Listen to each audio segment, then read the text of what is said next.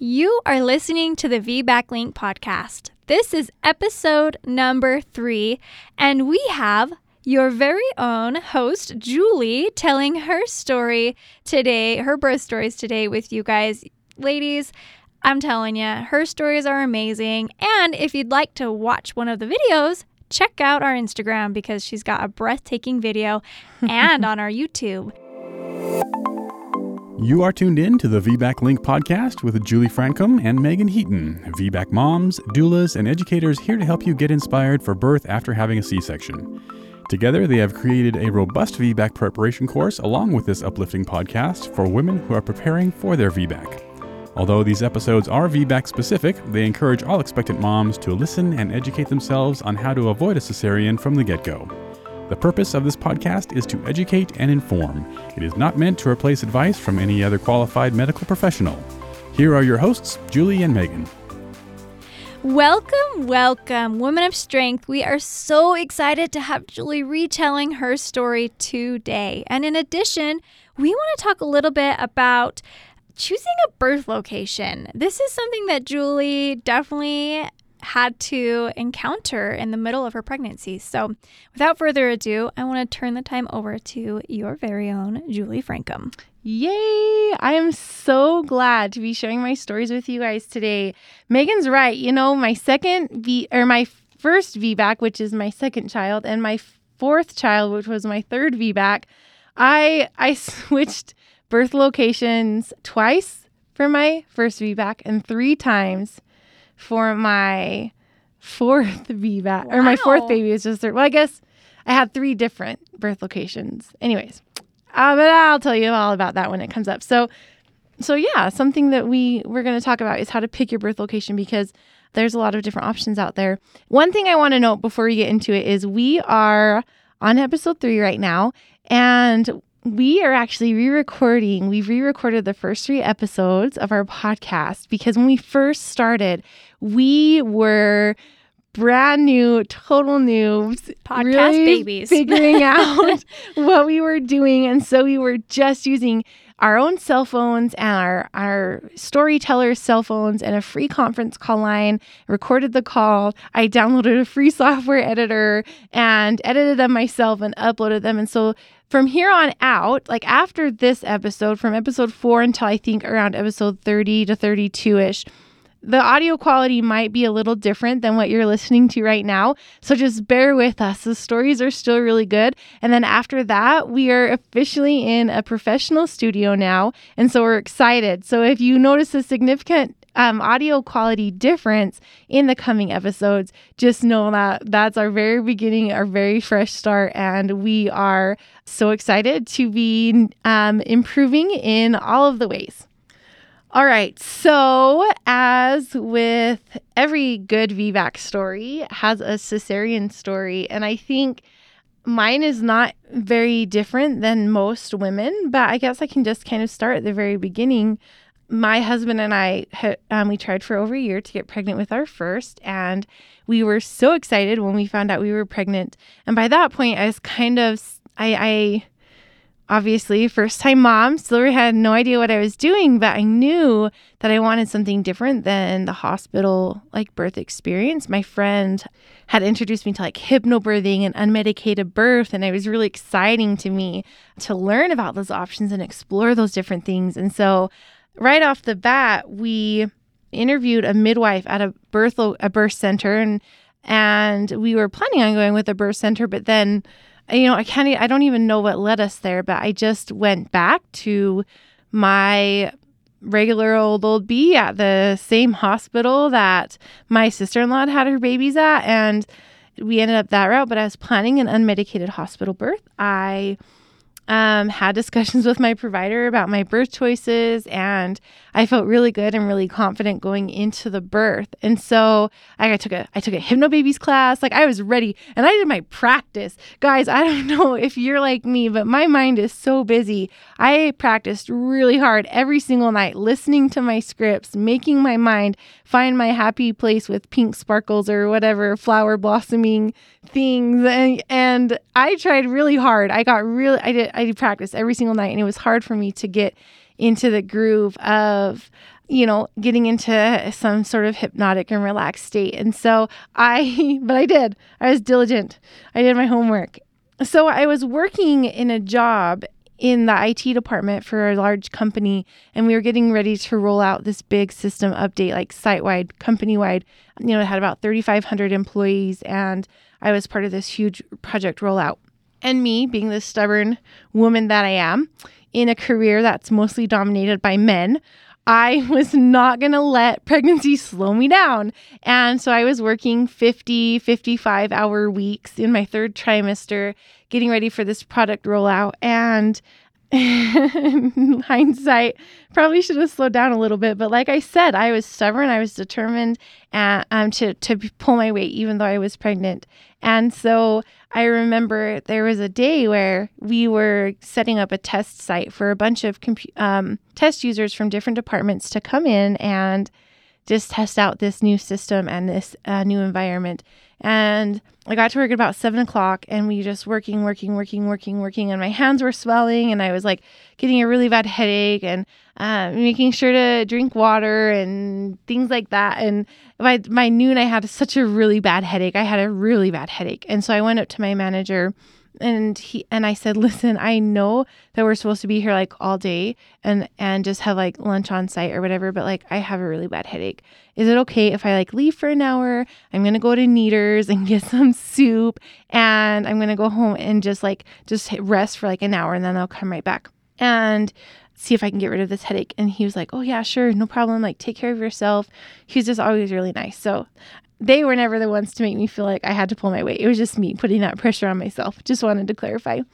And so I went to Kneaders, and I went home. I sat on my couch, and I was just like, oh my gosh, my head hurts so bad, and Tylenol is just not cutting it. And so I called my provider, and I said, hey, I have a really bad headache, and my hands and feet are swelling really bad. And I've been drinking my water. I've been doing everything that they told me to do. And I was just wondering if there's something else I could take to get rid of this headache so I can go back to work.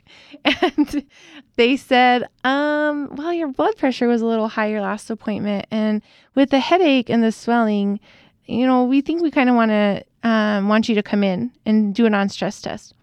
And I was like, oh, okay, I'll come in. So I went in, called my manager, and I was very apologetic. I'm like, I'm so sorry. They're worried about the baby because of my headache, and I'm just going to go do a non-stress test, and then I'll come right back to work. And he was like, no, it's okay. Why don't you just take the rest of the day off? And I was like, oh, okay. Well, are you sure? Like, because it was a big deal. It was a big deal at work, and we were getting ready. Just like I said, I put all this pressure on myself. And so I get there, and my baby was like barely passing the non-stress test. There was protein in my urine. My blood pressure was like through the roof. And so I call my husband, who's at work, and I'm like, there's something maybe a little bit wrong. So do you think you could just come to the hospital? Because I'm starting to freak out. And so he came to the hospital, and, they got the baby to where they were like comfortable taking him off the non-stress test. Because like I said, he was passing, but he was like barely passing. And so they were a little bit worried, but eventually they sent me home with a 24-hour urine collection, the big old jug that you put all your pee in. That was wonderful. And I brought it back the next day, and sure enough, it was leaking, and the blood pressure medication they had put me on hadn't even touched my high blood pressure. It was super high. And so they doubled it, and then they tripled it again, the blood pressure medicine, and put me on like strict bed rest. I remember he said strict bed rest with bathroom privileges. I had bed rest with bathroom privileges. Yeah. And so Yay for you. I know. And then I went to Target because I'm stubborn. And this is a hard thing. Like, it was hard because I didn't feel sick, except for like my swelling and the headaches and stuff. I felt fine. And so it was really hard. And so I was on bed rest, but it was funny because I was not ready to leave work then. And I was a manager of this team, and I had big roles to play before my maternity leave. So I remember I was like, okay, so I called my manager, and I told my doctor, I'm like, okay, well, you can sign this medical order for me, and I could, have my, what is it called? Short-term disability leave or whatever it is, maternity leave, start. But can you please date it for tomorrow so that I can log on to my computer at work and update all these things? And so I went home and spent like 10 hours getting my replacement ready like 10 hours writing documentation and all these things for all the tasks that I did and all the jobs that I ran and everything. Did it at home? I did. I was at home on my couch, on my computer, logged in, because if you're on disability and they see that you're logged in, like it could cancel the payment that you get or whatever. And so there I was. And so I was about 34 and a half weeks pregnant by this time. And so the doctor gave me like his personal cell phone number, and he's like, okay, if there's anything wrong, just call me or text me. And then I went in for a non-stress test every other day. And so I guess that was part of my bathroom and non-stress test privileges. So breaking the rules. I know. Doctor's orders. So he was still just like barely passing the non-stress test every time, and my liver enzymes were starting to get elevated. And so my doctor said, okay, well, we're going to make it to 36 weeks and then we're going to induce you. So then I remember it was like a Tuesday morning, and I was getting ready to go to my non-stress test appointment, and my husband's like, shouldn't we pack a hospital bag? And I was like, well, I'm only I'm 36 weeks like tomorrow. I'm pretty sure we're not going to have the baby today. But he's like, well, I'll just pack one just in case. And I'm like, oh, okay, well, just in case, I guess.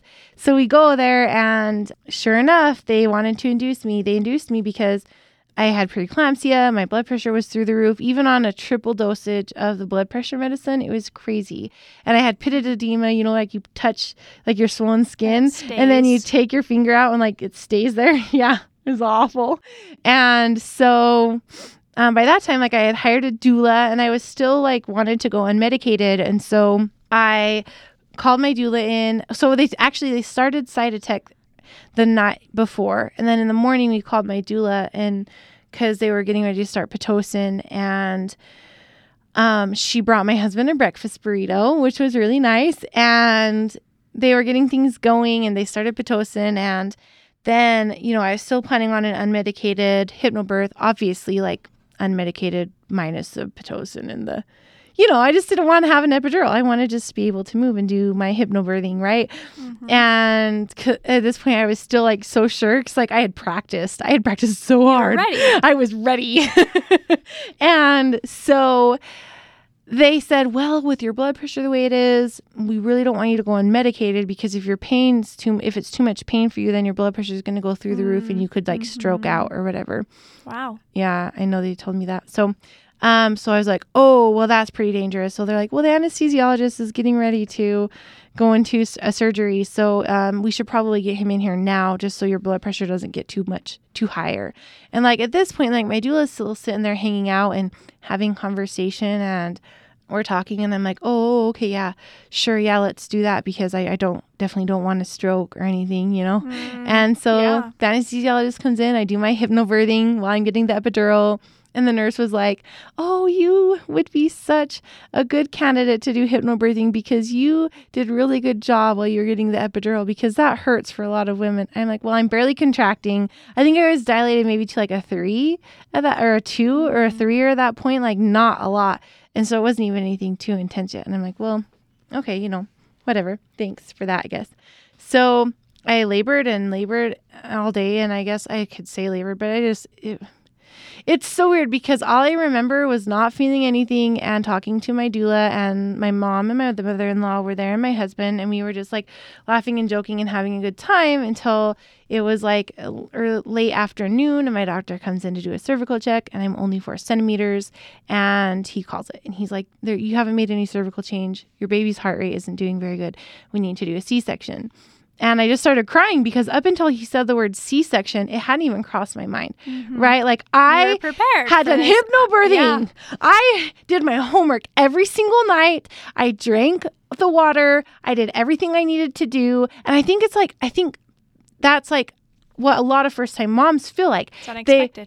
It's unexpected. They don't think they need to worry about having a C-section, because they're prepared and they're ready, and babies come out of vaginas, and only emergencies need C-sections. Right. But then all of a sudden, your doctor is calling it, and you're like wondering how the heck you got there. Right. And so we went in for a C-section. My baby was born at 5:50 p.m., right during that smack dab prime time C-section time for babies between 5 and 6 is the highest spike in cesarean births is between 5 and 6 p.m.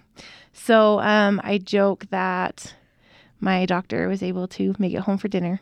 So, anyways, so the funny thing was about that is, oh my goodness, I'm trying to tell like way too many details, but I remember going into the OR and I remember like being strapped down, and I remember my husband just holding my hand and just talking to me so calmly in my ears, and he was telling me, how awesome I was doing and how beautiful I was, and he was just telling me all the right things and keeping me nice and calm and controlled. And little did I know until afterwards that was like the most freaked out he's ever been in his entire life, like seeing me cut open, and he was so scared. Yeah. And my husband's like not a type of guy to get scared. He's like the most chill guy you'll ever meet. He doesn't have a lot of emotional like variance. I don't know if that's the right word to say, but like he's just really chill. Like there's not a lot that gets him worked up. He gets really excited about superhero movies and football. And he cried during the Avengers movie. Spoiler alert, if everyone wisps away, like he cried. He didn't cry at our baby's birth or anything, but like that. So this is like the type of guy we're dealing with here. He was really scared, and he told me that. And after, he was a brand new, barely 36 weeker. And so he wasn't quite too early, but he was early enough that they had some concerns. So they took him away, and my husband went with him, and my doula wasn't allowed in the OR. So I'm alone. And then I told my husband, go with the baby, just go be with the baby. That's important to me. And I was just sitting there like alone. And I'm like, okay, well, good. Like stitch me up, get me into the recovery room. I just want to meet my baby. And so like, they lifted him up. I just got to see him for like half a second. And then he was gone. Mm-hmm. And then my husband went over and took a picture of him and brought back the camera to me and showed me the picture. And all I remember is seeing like a really big cone head, which was weird because I was only 4 centimeters dilated. Yeah. And he was a 36 weeker. Yeah. Which is really weird. Interesting. And so I'll have to show you the picture. That's interesting. It's on my computer right here, actually. Anyway, so I was in the recovery room for 2 hours. They let my doula come into the recovery room, but while I was in the recovery room for 2 hours, I was awake. I come out of like anesthesia very well, and they wouldn't bring my baby to me, and they wouldn't take me out of the recovery room. And in the meantime, my mom, my mother-in-law, and my husband are all in with my baby, and everybody got a turn to hold him before I even got a good look at him. And that's probably hard. That's probably the part that like really hurt the most, is that everybody got to touch him before I even got to see him. Mm-hmm. And then they wheeled me into the nursery, and I got to hold him long enough to get a first family picture, when, by the way, I've been on magnesium for like 8 hours. Yeah. So I look like a 300-pound marshmallow man. Yeah. I'm like I looked awful. Morphine's hard. No, magnesium. I mean, not morphine. That's what I meant. Morphine's awesome. Yeah, magnesium is hard. It makes you feel like poop. I was feeling so crappy. And then this was obviously late at night. So it was probably about 9 o'clock at night by then. So I went into my room. My baby slept in the nursery. I slept in my room all night long and woke up. And then everything, he's in the hospital for 2 weeks. And I wasn't discharged for a week after my C-section because my blood pressure was still so high. They were really worried. And so I had some really kind of weird experiences in the hospital, but for time's sake, I will not go into them right now. But if you want to know about them, you should submit a question for our Q&A next time we have a Q&A episode. But he was there for 2 weeks. I got to live in the hospital for 2 weeks because they always had an extra room available in the labor and delivery unit. So like I was only allowed to see him every 3 hours for 30 minutes to try and feed him. And breastfeeding didn't work because he wasn't gaining weight. So they gave him formula, and it was just kind of like the whole cycle. So that was that birth. And looking back on it, when I was preparing for my VBAC, I don't think there was ever a time where I was like, oh, I wonder if I can have a vaginal birth. I just kind of always thought it was an option. Yeah. I just thought it was what people did. Right. I didn't realize that it was such a big deal to have a VBAC. Mm-hmm. And so once we got pregnant, I started talking about it. People were like, weird. Like, what are you doing? Like, are you sure? And I started out by transferring to oh, by the way, something interesting to note about my OB is that every time like they would come in and they would check my cesarean scar, the nurses would always say, oh, I love that doctor so much. He has such beautiful stitching. Every time, every single person would comment about how beautiful my stitches were. Oh, your scar is going to heal so nicely. He has such beautiful stitching. And like, if I just really just didn't want to hear that anymore, because if I'm like, yeah, I know my cesarean scar is going to be beautiful because the doctor has beautiful stitching. And come to find out, they actually call that doctor the quilter. Because he's known for his beautiful stitchery. Wow. But that's someone you don't want to be with. I bet you guys didn't know. Not sure if you know this, but Megan and I actually had the same doctor for our cesareans. And that's definitely someone that if someone has that nickname, it's not maybe a good reputation. You want to be with if you don't want a C-section. Yeah, for sure. If you do want a C-section, good guy to go to. Maybe good guy. Yeah. So for my VBAC, I started out just transferring records to a midwifery practice in a different hospital. And then I learned about home birth and I felt really drawn to it. And so I was talking to my husband and I was talking to him. I'm like, I need to hire a doula. So my first doula for my cesarean birth, I just hired a cheap doula. I'm like, what's the difference between a $300 doula and an $800 doula? So we hired a $300 doula. And not that $300 doulas are bad. It's just it's important to know why they're priced that low and what kind of experience they have and how confident they are in supporting your specific type of birth. And so my husband calls her the most expensive foot rub I ever had because she pretty much brought him a burrito and rubbed my feet.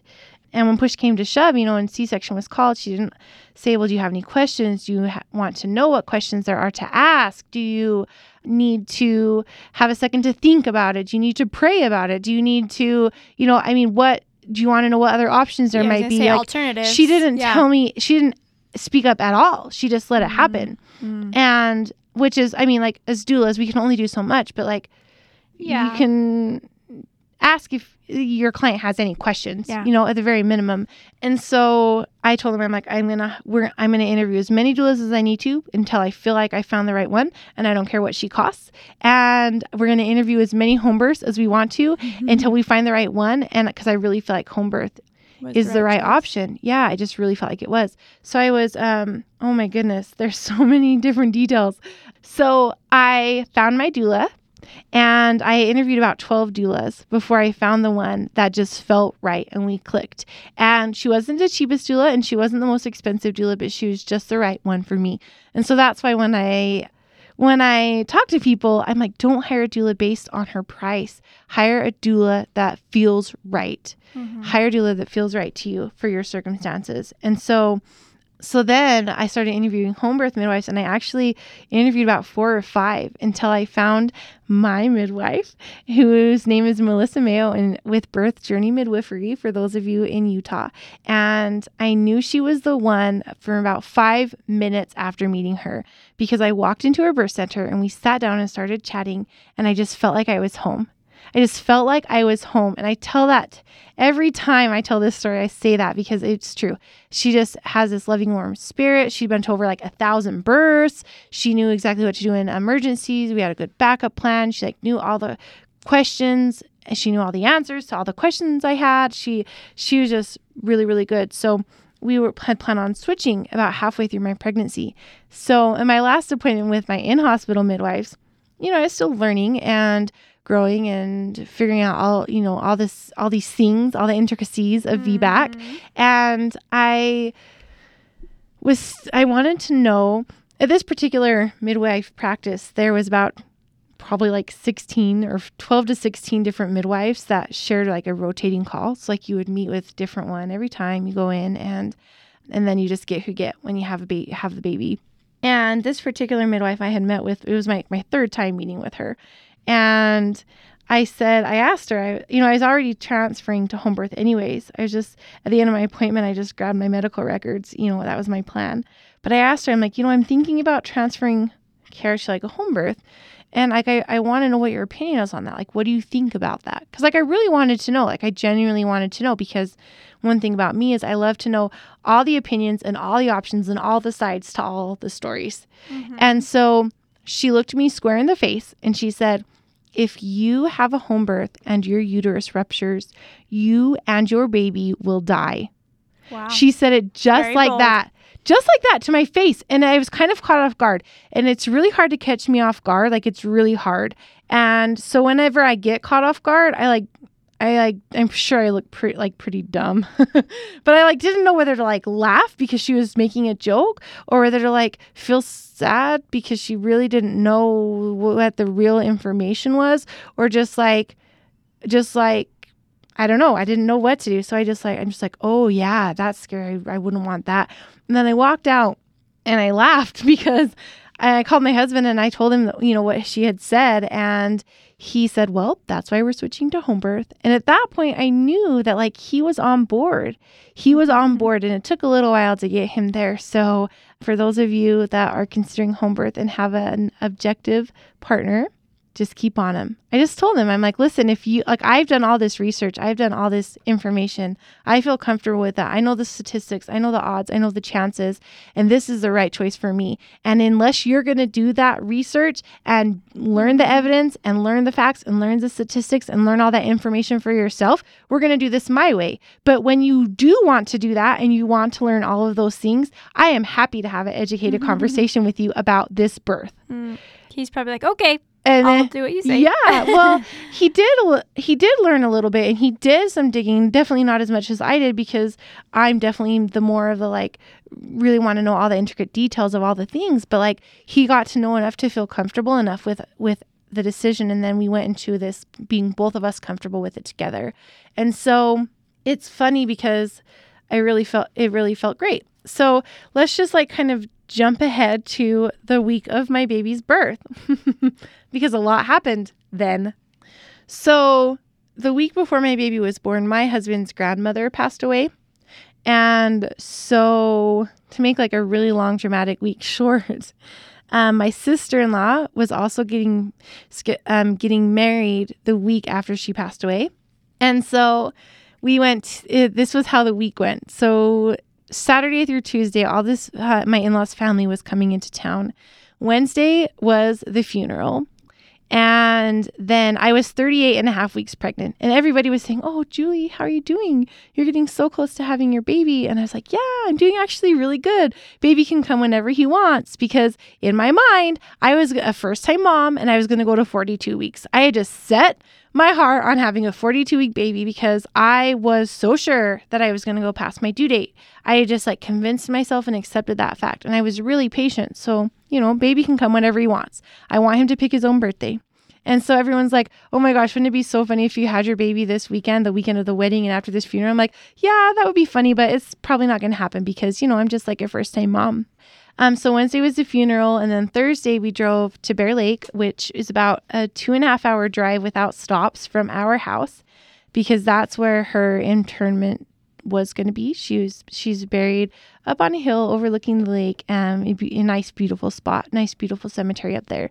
So we drove with the whole family all the way up there and then drove back the same day. So we were in the car for 5 hours. I was 38 and a half weeks pregnant with an almost 2-year-old in the car also. This sounds awful. It was, well, it wasn't so bad because, I was feeling good. I was so happy. I was past 36 weeks pregnant. I was feeling good. I had no health issues. I was having Braxton Hicks, which made me happy because I knew my body was working. I had prepared so much more. I had a great birth team. I had a great doula, and everything was just felt so good. And so it really wasn't that hard on me. I was making sure to stay hydrated. I was taking baths every single day with 1 to 2 cups of Epsom salts to get that really good magnesium to make sure my blood pressure was gone and I didn't have any heart issues or anything. I was taking such good care of myself, so I felt really good. And then the next day was Friday. The wedding dinner was in a town called Logan, which is a 2-hour, it's about a 2-hour drive from our house. And so we drove up to the wedding dinner, and on the way to the wedding dinner, my husband, I had a really strong Braxton Hicks contraction. And I said, wow, that Braxton Hicks was really strong. That's cool. My body's getting ready. It's working.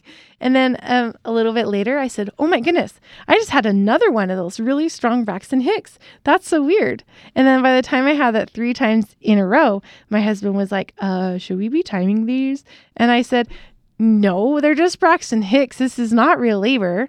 And so by the next time I'm like, wow, this is really uncomfortable Braxton Hicks contraction. I was just assuming it was just because of all the time in the car and all of the stress from the week, with the funeral and planning for a wedding. And he was like, well, that one was just 10 minutes from the last one. And I was like, wait, are you sure? So I got out my contraction timer, and the whole way up to the wedding dinner, my contractions were like 10 to 12 minutes apart, my Braxton Hicks contractions. I was like, man, my Braxton Hicks contractions are in a pattern. That's so weird. And we got up to the wedding dinner, and I'm like texting my midwife and my doula, and my midwife said, put your feet up on a seat and make sure you're just drinking lots of water. It's probably just like some early labor because of all the driving and all the stress you've been under. So just make sure you have your feet elevated and that you're just staying hydrated and that you're taking it really easy. So I'm sitting there at the wedding dinner, have my feet up on a chair. And like all the chairs at the table are full. And my sister-in-law walks up to me, not the one getting married, a different sister-in-law, walks up to me and she's like, hey, can I sit there? And I looked at her and I said, no. And she got this grumpy look on her face and walked away to go sit at another table. And I felt really bad. I'm like, well, I'm just kind of trying to not have a baby, but I don't even know that it's necessary to have my feet up on the chair. But my midwife said to do this, so that's just what I'm doing. But she was like so grumpy. So on the way home, they were still there. They were still, 10 to 12 minutes apart. And then I went home and I took an Epsom salt bath, and they slowed down a little bit. And I thought that was that. And, the next day was the wedding. So then I woke up at 5:30 in the morning to my water breaking. And I woke up my husband and I was like, Nick, my water just broke. And he said, are you sure? And I'm like, I'm literally sitting in a pool of water. I am pretty sure right now. So I'm mad. I'm mad because it was the day of the wedding. It was the day of the wedding. And so in my mind, I'm logicking myself through this. I'm like, oh, that's okay. I know that sometimes, labor hasn't started yet because I was still in denial that I was in early labor the night before. I was like, some people don't start labor till 24, even 48 hours after their water breaks. So I'm like, so that's okay. So I call my midwife, I text my doula. They're like, okay, try and go back to sleep and we will just see how it goes. And so I tried to go back to sleep, but I couldn't because it was so uncomfortable. Once that water's broken, it's just a lot. It's a totally different ball game. And so I did kind of get a little bit of rest, but contractions were picking up about 7 to 9 minutes apart. And so I got up and I got in the shower and I was talking to my doula and she's like, well, do you need me there? And I'm like, well, I don't know. My contractions, I can still talk through them but I'm doing pretty good. And they're only 7 to 9 minutes apart. And so I'm just going to shower and get ready for the wedding. And my doula's like, you're not going to go to the wedding, are you? And I'm like, well, yeah, I'm not in active labor yet. So I could probably still make it to the wedding and then just come home and have a baby. And she was like, okay, well, I think I'm just going to come over and see how you're doing. And so, so she comes over and I'm standing there blow drying my hair. And she is just, it's funny because this is why it's so important to find a good doula. We had such a good relationship by the time it was time for me to have my baby. I was talking to her almost every day. We came to be really close friends. And when she got there, it was everything became regular almost instantly. My contractions were 5 minutes apart, 4 to 5 minutes apart. They were regular. It was starting to get uncomfortable. I had to stop everyone and, make everyone be quiet so that I could breathe through them. And it's just she was just my security blanket walking in. It's my body just knew it was time because my doula was there and I was ready. So then my midwife's talking to my doula on the phone and my doula's like, labor's picking up. She's definitely in active labor. And I didn't want to be touched. She wanted to try counter pressure and things. And I just didn't like it at all. I was so determined to just do my hypnobirthing. I just want to breathe through my contractions and I just want to moan in during the contraction and then deep breathe. And if anyone touches me or says anything, it's going to break my contraction. It's going to break my concentration. And so I was just concentrating through it, all of it. And, and so I just did that. And the midwife came in and she got there and it was instantly my body went into transition. It was it was just waiting for her to get there. And it was funny because my doula told me afterwards that people thought I was just being a little dramatic because like my midwife, like I thought like I had to perform for my midwife because it was like as soon as she got there, like everything shifted to transition. And I feel like it's just another witness that having the right birth team is so important because she was there. My body, like everything was set up and it was perfect. And my body and my subconscious had everything it needed to birth this baby. And so she tried doing hip squeezes and I like swatted her hands away. She didn't believe that I didn't want any counter pressure because apparently that's really unusual. So I remember I pushed for 2 hours and I remember just breathing deeply in and out between contractions. I didn't push a single time. I just worked on relaxing my jaw through the contraction and letting my body do the work. And it did it. And my baby was born and I was so excited. And if you've seen the video on my Instagram page, we'll repost it today. But I just couldn't stop saying I did it. I said, I did it. I did it. I did it. I did it. I did it for like 10 minutes. I looked at every single person in the room and I had 2 photographers and a videographer there and my mom was there and my doula and my husband and my best friend. And like, I just crying and everyone was crying and it was such a beautiful moment and it was so perfect. And that baby got pulled out of the water right onto my chest and everything was beautiful. And it was just such a perfect moment. And he was born in the afternoon. He was born actually the exact same time of day that I was born. He was born at 2:31 and I was born at 2:31 p.m. That's awesome. Both of us. Pretty cool, huh? Mm-hmm. So then I was expecting breastfeeding to go perfectly, but it didn't. And you can hear more about that in special episode. I think it's number 7 about my breastfeeding journey. It's kind of too much to go into right here in this journey. But when I was 8 months postpartum with him, we got a surprise pregnancy while I was switching birth control. So my second and third babies are 15 months apart and they're 2.5 and barely turned 4 right now. And it's a really fun stage. And when I say fun, I mean really hard and challenging in some ways, but also really good in other ways. But she was fun because she came at 37 weeks on the dot. I texted my midwife the second I found out I was pregnant. Same midwife, no problems. And I had her, she came at 37 weeks, like I said, on the dot. Labor started exactly the same way. It was even the same day of the week. It was a Saturday. I woke up this time at 4:30 in the morning instead of 5:30 to my water breaking. And then I had a baby shower that day. Like my baby shower was the day I turned 37 weeks. And so I went to it and everyone was like playing the game of like, guess when the baby's going to be born? And I'm sitting there like on a birth ball and I'm like, y'all better guess today because I'm in labor right now. Like called my doula. She came, she like drove me to the baby shower and drove me home and like things were kind of picking up, but nothing too regular. And I remember like we got home and I cut my husband's hair. And then my son wanted a haircut, so I cut his hair too. And then I just looked at my doula and I'm like, things really aren't getting regular. I think I just need to go upstairs and just get out of my own head and like slow down and just let things happen because I feel like I'm trying to do too much. And I feel like it's preventing labor. So just go home. I sent my doula home. And so she said, okay. And I was texting my midwife who actually was in Alaska because she was like literally on her way to the airport to come home from Alaska because she was coming home the day I turned 37 weeks. So there's a backup midwife that was there and my contractions were like 8 to 10 minutes apart and it was really frustrating for me. So I went upstairs to lay down and take a nap and try and get things moving. And so I laid down and then they just immediately got intense. And my husband was working the weekend, but he gets to work from home when he works on the weekends. So like it was like 1:00 in the afternoon. He popped his head in the bedroom and he's like, "Are you okay?" And I'm like vocalizing through my contractions. And I'm like, "Yes, I just need to get in labor and get this baby here. Just leave me alone." And so he left and I'm like on my bed, on my hands and knees during a contraction, but then there would be 8 to 10 minutes between them. And so I tried to doula myself. I'm like, listen, if I was my doula, what would I say to myself right now? And I said, I would say, go based on how they feel instead of based on how far apart they are.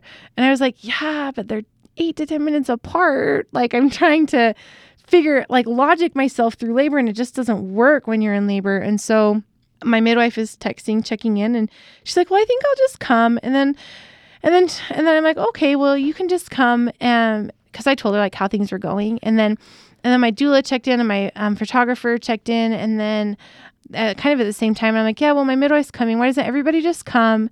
And then we'll just make a plan from there. And because in my mind, I was still like a day away from having a baby because my contractions were 8 to 10 minutes apart, right? And so they get there and I had in my head, I'm like, I'm just going to ask her to do a cervical check and then she'll find out I'm just like 4 centimeters and then everyone can go home and then come back in the morning and we'll have a baby. Because it was like late afternoon by this time. She got there and she checks the heart rate and she's like, this baby is so low that if it's going to take your videographer more than 30 minutes to get here, she might miss the birth. And so we called the videographer and she got there literally 10 minutes before my baby was born. Wow. My contractions only got 4 minutes apart, 15 minutes before she was born. 3 pushes and she was out. Like the water was barely high enough to cover her head as she came out. And the video of that birth is on our YouTube channel. Just go to YouTube and find the VBAC link. And then for my 4th birth, really quick to sum it up, I was in prodromal labor for 30 days. So I went from trying to keep her in at 36 weeks to her being my longest pregnancy at 39 weeks and 5 days. And don't hate me because I said that, because I know a lot of women go past 40 weeks. But I was so done by that time. Like it was my longest pregnancy by almost a week. And like mentally, I might as well have been 47 weeks. I was so exhausted and I was so done.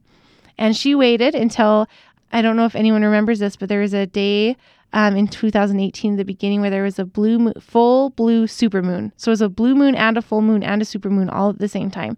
And she was born like the morning after that. So like during the night was when real labor started of that. I think it was the pull of that full blue supermoon, something magical about that. And she was at the top of my birth canal and my water broke. And 2.5 minutes later, she was out. Wow. I felt her shoot out of me like a rocket ship, you guys. It was straight up like a rocket ship coming out of my vagina. And I say that and I know you're laughing right now, but really like there was no pushing. It was like my water broke and she just fell out. But she was my biggest baby. She was 8 pounds, 15 ounces. She was my biggest baby. Wow. And I know it's just so funny how it all happens. But yeah, those are my birth stories. Oh my gosh, I forgot to tell about my switching providers because I started out with my same midwife, Melissa Mayo, at Birth Journey, but for some reason I felt like I needed to go to the hospital this time. And by this time, I had been a doula and I'd been to a lot of the hospitals in the area. I've worked with a lot of the providers in the area, and so I knew the hospital, I knew the provider I wanted to go to. So I went and I broke up with Melissa. I tell her, I feel like I'm breaking up with you. I was like crying in her office because for some reason, that's where I just felt like I needed to switch. And by that point, I knew enough to trust my intuition. And so I switched to hospital. And then every time I go to my appointment, I would be texting my husband because the wait was forever. And I'm like, I hate being here. I hate hospital birth. I hate that this is how it has to be. And I was like trying so hard to reconcile what I felt in my head with what I felt, like with what I knew in my head was the right thing to do with how much I really just wanted to be at home. But then all of a sudden, our insurance changed. And I was reading through my insurance benefits. I felt this peace come over me that says, okay, now you can switch back to home birth. Wow. It was just like this peace that came over me. And so I called Melissa and I'm like, Melissa, guess what? My insurance changed.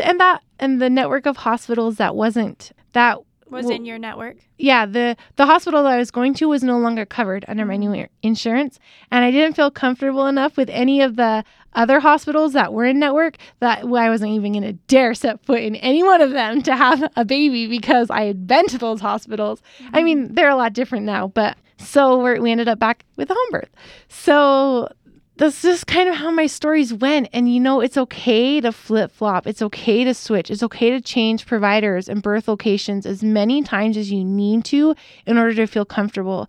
Trust your heart. Learn as much as you can. We say this over and over again. Learn as much as you can. Listen to what your heart is telling you, and then get a kick-butt birth team that will support the goals and plans that you have by reconciling your head and your heart. Absolutely. And voila. And just in case you didn't know, just a little quick fact before we get off here, there was a study done in 2018 by the American College of Midwives that did a comparison of home birth versus hospital birth. And most women birth in a hospital, and that's perfectly fine. We do not hate hospitals here at the VBAC Link. We love them, and we especially love ones that are extra supportive of VBAC moms. But the American College of Midwives, what am I saying? AMA? Oh, American Midwives Association. That's right. did a study that shows that home birth is just as safe or safer than in a hospital as long as 4 criteria are met. And the 4 criteria are home birth is planned, chosen, and prepared for. So like you know what you're doing. You have a provider that is supportive and has been to and knows how to support home birth in general. You have a really, really good backup emergency plan in case you need to transfer quickly and emergently. And that you are a low-risk pregnancy. Mm-hmm. If you're high risk, you can't and shouldn't have a home birth. And VBAC does not make you high risk automatically. No. So, perfectly safe. I love how you followed your intuition, and even though that meant switching and doing really hard things, talking to Melissa, you know, and like you said, breaking up with her. I always say that I cheated on my provider when I switched. Yeah. But it's hard. And so, yeah, it's so important to follow your intuition. And I'm just proud of you for doing that. Oh, thank you so much. I love your stories. Well, there it is. Interested in sharing your VBAC? Head over to thevbaclink.com/share to submit your story. For information on all things VBAC, including online and in-person VBAC classes, the VBAC blog, and Julie and Megan's bios, head over to thevbaclink.com. Congratulations on starting your journey of learning and discovery with the VBAC Link.